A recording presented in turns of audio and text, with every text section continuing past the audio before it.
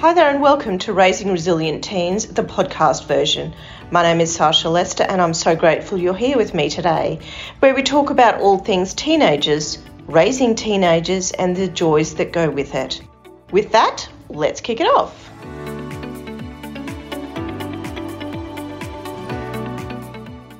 Hello there and welcome to another episode of Raising Resilient Teens. My name is Sasha Lester and I know that there are going to be a lot of you out there that will relate to what I'm going to talk about today. Kids going missing. Now, remember when they were younger and you'd be in that department store and you'd look around and they'd be gone. Just 2 steps from where you were, there they'd be, just looking at some fancy sparkly shoes or a book in the book aisle. Or when you're the auntie to 2 of the older kids tasked with looking after them at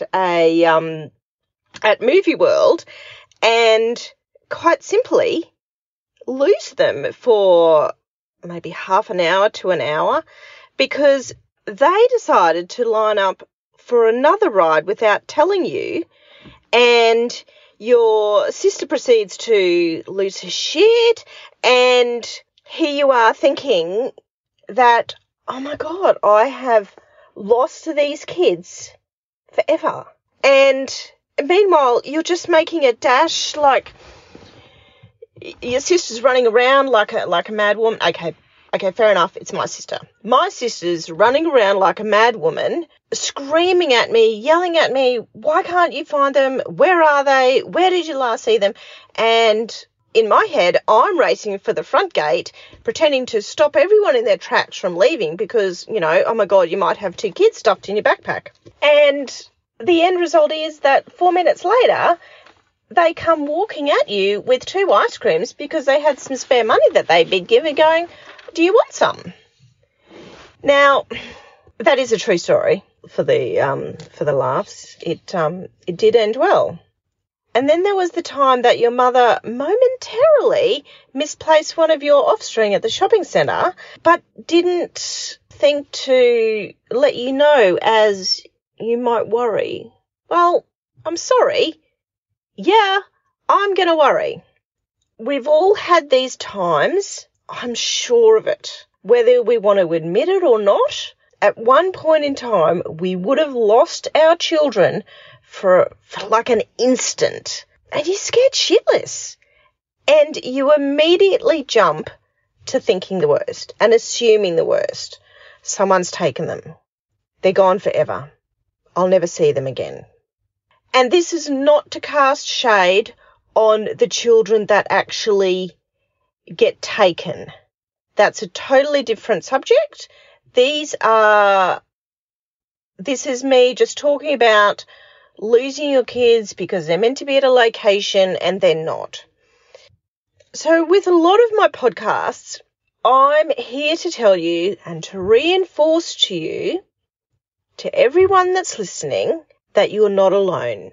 And as hard as it is when they're 5 years old or 10 years old or even 2, the pain is still no different when they're teenagers. I used to always refer to Addie as my floggable child, and that's not whips and chains type stuff. She was a skinny kid, and she still is, and she didn't weigh very much. She was just very pick-upable. Pick up, throw her in the back of the car, you wouldn't see her for dead. So there was a lot of things that I wouldn't let her do, like I wouldn't let her walk home from school or I wouldn't let her walk from A to B because of those, sorry, you're too floggable, I'll just drive you. Because I was petrified. I was petrified of what was going to happen at that point in time. And, funny story, one day very early on, Harry came to me and he said, Mum, can I pick up Addie from school tomorrow? Can I meet her at the corner and can we walk home together? I can do this. And I'm like, I don't know, Harry, can you? And he's like, yeah, I can. If she walks down from school and she waits for me at the dentist on the corner near the lights, I will be there when she comes down and I will have my phone and then we'll just walk home. And I'm like, okay, no worries. And it was kind of like do I let him go to the next level of responsibility? And I kind of felt he was ready. And I'm like, okay, no worries. That's fine. But once you've got Addie in your hot little hands, please message me because I stress. And he's like, yep, Mum, no worries. That'll be fine. As soon as I got her, I'll message you. So I was working at this point in time. I was in town, so a good 40 minutes away, push comes to shove. And it came to about 3:30, so I was sitting at my desk waiting for the phone call, waiting for it to all come in. And he calls me and it's like, oh, hey, darling, have you got Addie? And he's like, no. We did say the dentist, didn't we? And I'm like, yes, Harry, where is she? Well, I'm at the dentist, Mum, and she's not here. I'm like, no, Harry, where is she? But she's not here, Mum. I don't know where she is. I think in about 10 seconds flat, I was halfway out the door, down the escalator, and into an Uber home. I'd called my ex, I'd called my in-laws, I'd called everyone under the sun. I called the school. Like, this was all happening in my head super quick. And I was just about to hang up because I'd reached that, okay, I've just got to do shit.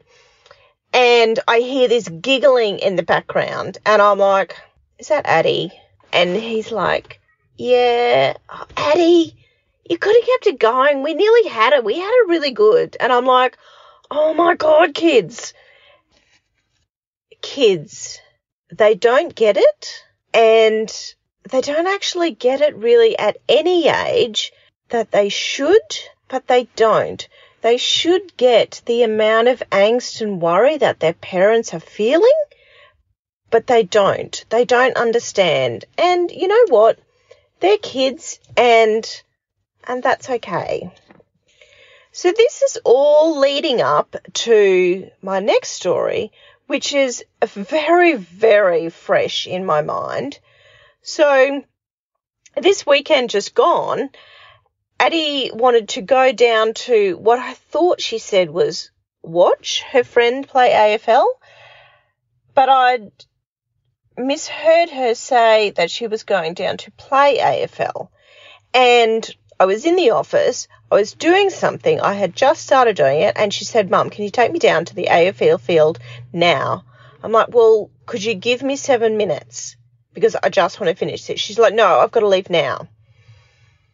And part of me was like, really, Addie, do you have to leave right now? And the other part of me was, Ads, if you need to leave right now, can you possibly take your bike? Can you bike right there? She's like, oh, yeah, good idea. Okay, I'll take my bike.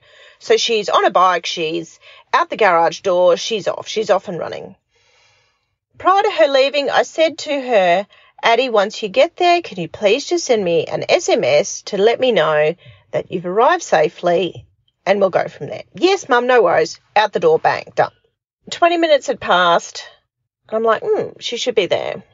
Nope, I'll let her go because she's not that athletic. She sails, but she's not that athletic. So I thought it might have taken a little bit longer. So I gave her to about half an hour. And come the half hour, 35-minute mark, I'm starting to worry. So then I start the process of sending her an SMS, calling her a number of times, calling her again and again, sending another SMS. Where the fuck are you, Addie? Like, what are you doing? After about 45 minutes, it was the point of, no, I'm really not comfortable with this. I'm not happy with where this is going. So I locked the house up. I didn't lock the back door. So Teddy could have got out, or someone could have got. Anyway, I didn't lock the back door.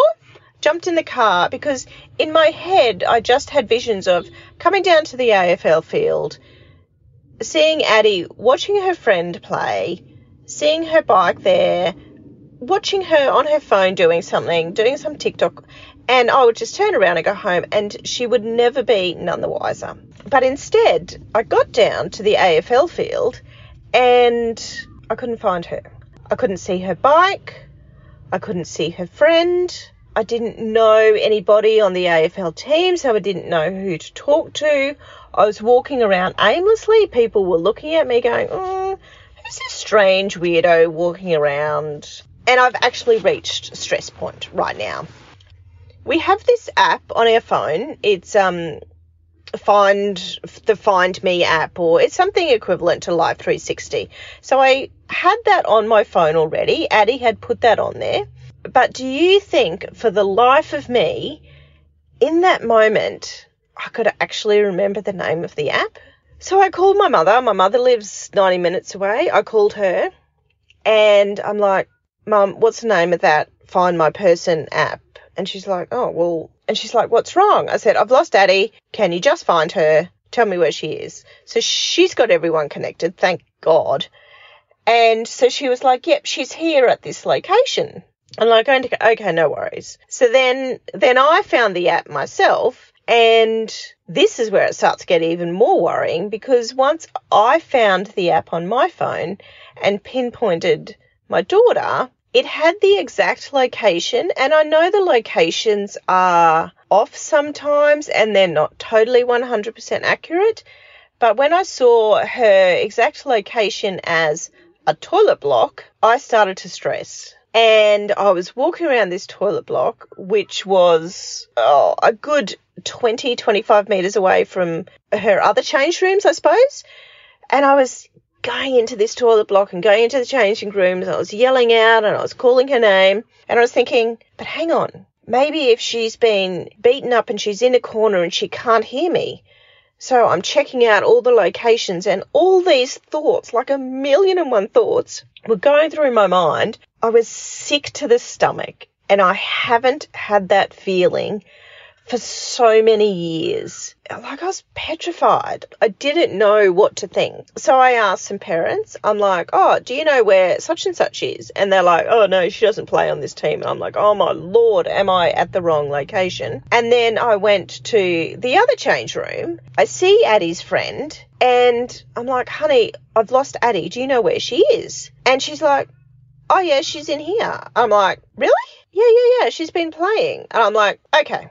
All right, well, can I talk to her right now, please? Like, right now? And she's like, oh, yeah, sure, okay.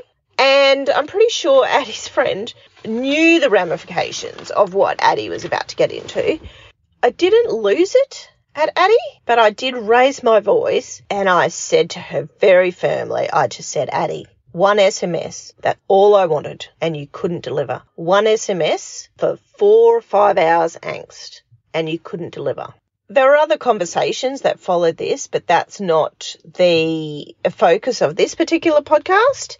My story, or my message here today, is that you don't stop being a mum. No matter how much crap your kids put you through, you never stop being a mum. You never stop worrying, and you will always have their back. And they don't get it, but I do, and you do. And that's all that matters. So I hope this podcast has been somewhat entertaining, and I hope it's made you feel that you're not doing it alone, because you're certainly not doing it alone.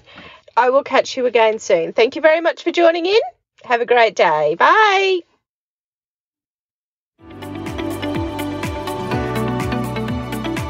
And just like that, it's a wrap. I hope you've enjoyed the last 20 or so minutes and have walked away with some golden nuggets of information. If you'd like to join our Raising Resilient Teens Facebook group, the link will be in the comments. And until next time, ciao!